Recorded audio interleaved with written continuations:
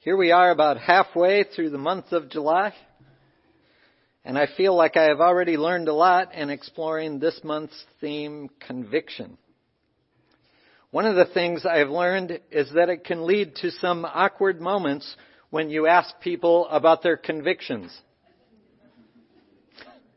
Sometimes they look at you uncomprehendingly as if they didn't hear properly. Sometimes they get something of a guilty expression as if to ask, what? Why? What did you hear? Or as if to say, hey, I may have been accused, but the charges were dropped. I have no convictions.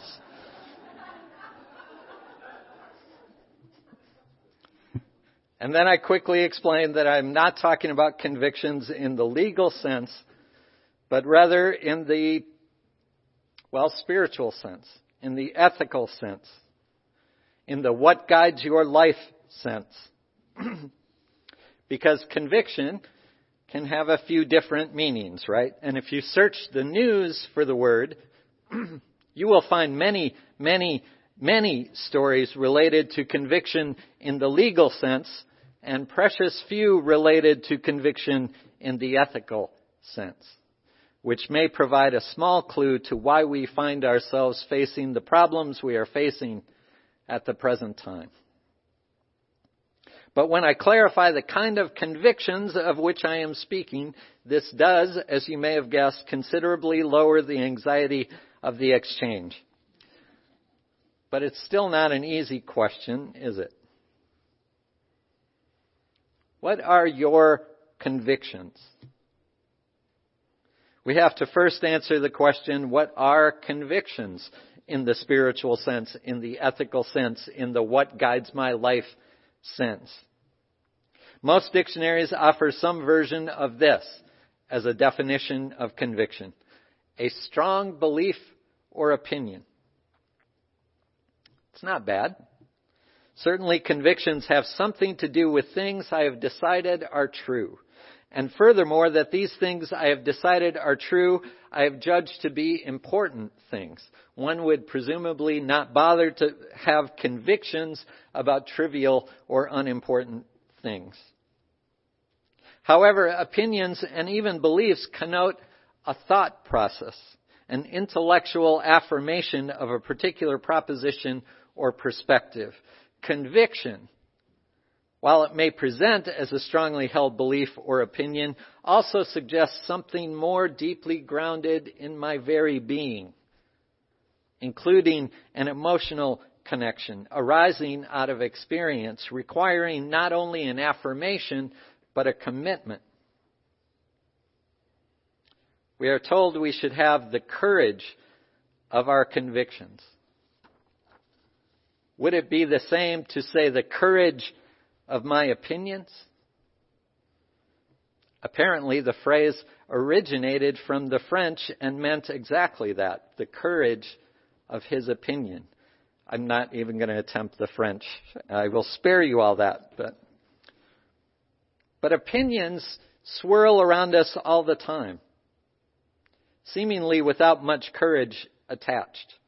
Opinions and maybe even beliefs, depending on how you define the word, can float in and out of my life as I am influenced by what I read and learn and listen to.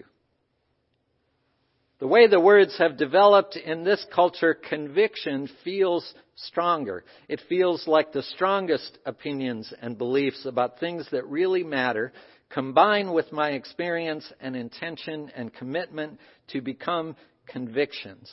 I don't imagine convictions floating, but rather anchoring, grounding, providing a foundation for life.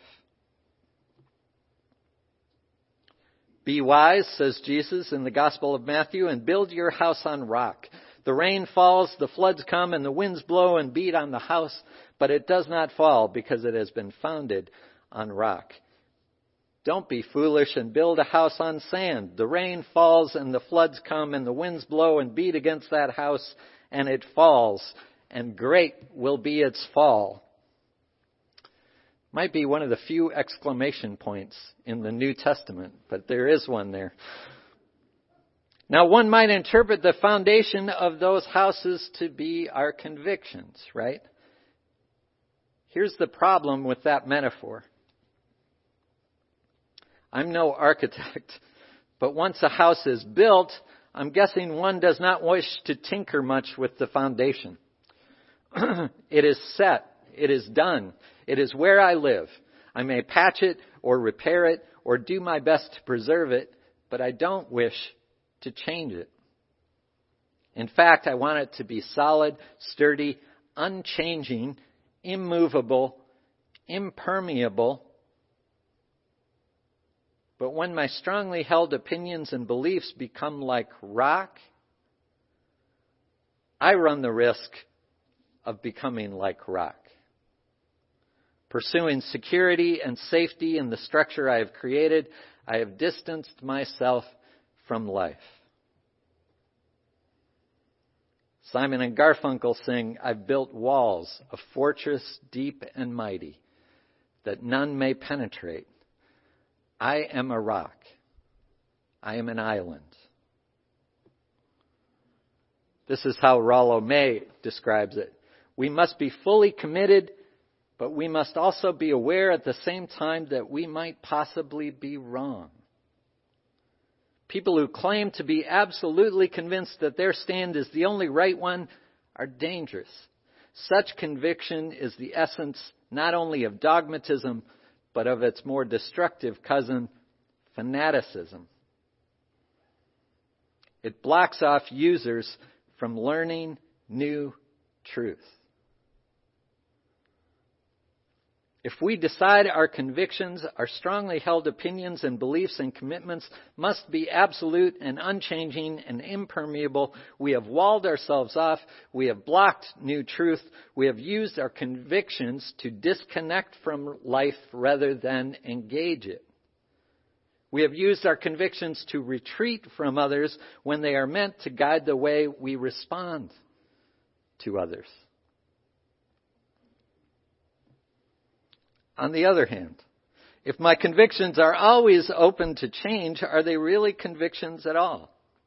How can I have the courage of my convictions when I am not convinced they're absolute? Rollo May calls this a curious paradox characteristic of every kind of courage. The seeming contradiction that we must be fully committed, but we must also be aware at the same time that we might possibly be wrong. He calls it a curious paradox. I call it sacred flexibility.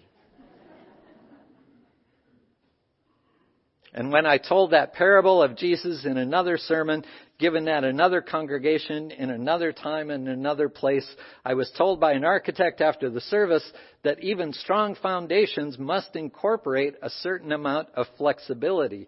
The integrity of the structure is actually protected by the ability to give way.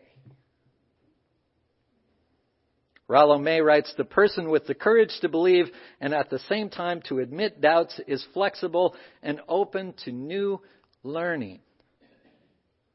New learning. What do we sing each week to the children? May your minds be open to new learning. Commitment is healthiest when it is not without doubt, but in spite of doubt. To believe fully and at the same moment to have doubts is not at all a contradiction. It presupposes a greater respect for truth, an awareness that truth always goes beyond anything that can be said or done in a given moment. Truth is thus a never dying process.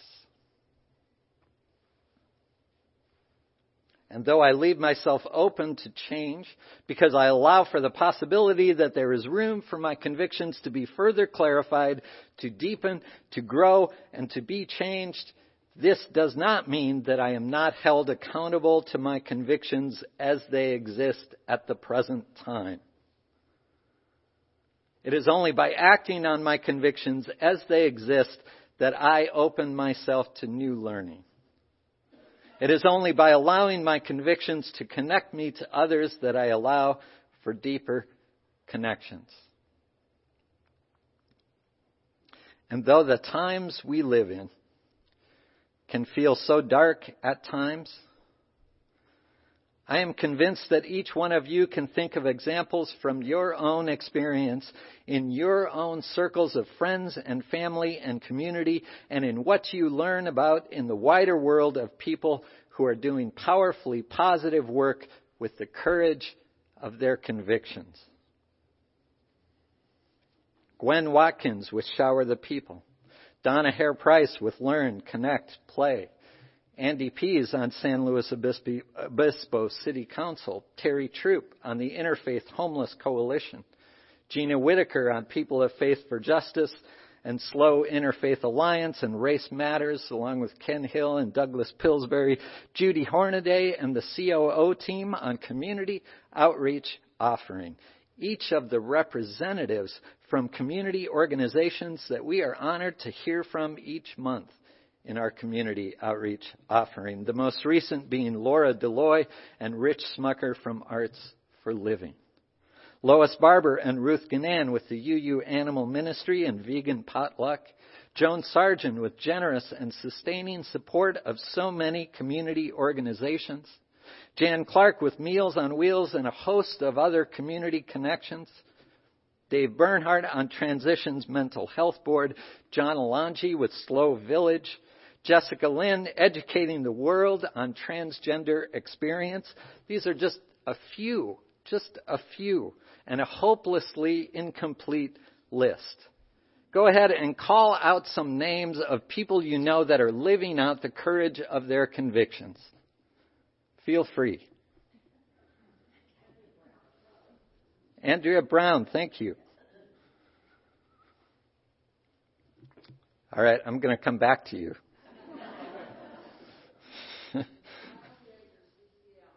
Yes, thank you. Lyle Yeager, yes. I'm sure you can all think of many more. And that many of you are the people I have missed on this list. Because I find out all the time about people right here doing things that amaze and inspire and challenge me. And all that is going on in this community, and think of ever-expanding circles. My friends and colleagues like Reverend Beth Johnson at Palomar UU Congregation in Vista, working with Reverend William Barber on the Poor People's Campaign.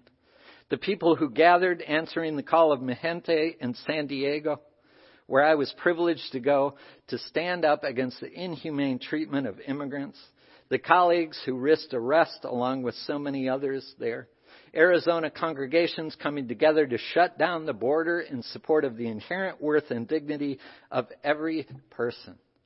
People are acting with the courage of their convictions in countless ways every day, and it makes a difference in the lives of individuals and in deepening connections and in making space for hope to grow. And as I stood there in San Diego at the Mejente event, happy to be there, happy to follow the direction of the diverse group of young people that were leading the event. But as I stood there before the march began, and my mind began to wander into editing the messages that appeared on signs and that were being spoken from the stage, revising them to fit my own standards and perspectives, I thought of the distinct inclination for someone at a rather advanced age like myself to stop learning, to wall myself off, to block new messages, to stop stretching, to let my flexibility lapse into stiffness and my questioning mind to fill itself instead with complaints about my aches and pains. And I returned to the courage of my convictions, which brought me to that place, and to being open and willing to learn and grow and change and move with the march, finding my place, doing my part, being present to what is. The aging Ulysses says in another part of the Tennyson poem that we heard in the reading, "You and I are old. Old age hath yet his honor and his toil. Death closes all, but something ere the end. Some work of noble note may yet be done. Come, my friends, 'tis not too late to seek a newer world. Leading to that wonderful passage, though much is taken, much abides. And though we are not now that strength which in old days moved earth and heaven, that which we are, we are. One equal temper of heroic hearts made weak by time and fate, but strong in will to seek, to strive, to find, and not to yield. Here is my conviction. That love exists and that it matters. That is my rock. I have no definition of love that is satisfying or comprehensive. I trust that I will continue to find out more about it until my last breath. I learn more about it every day if I am open to it from your examples and in the world at large. I fully expect that I will be striving and seeking and sometimes finding each day of my life if I act from the courage of my convictions. What though the tempest round me roars, I know that love it liveth. What though the darkness round me close, songs in the night it giveth. No storm can shake my inmost calm, while to that rock I'm clinging. Since love prevails in heaven and earth, how can I keep from singing? Why fight it? Let's sing.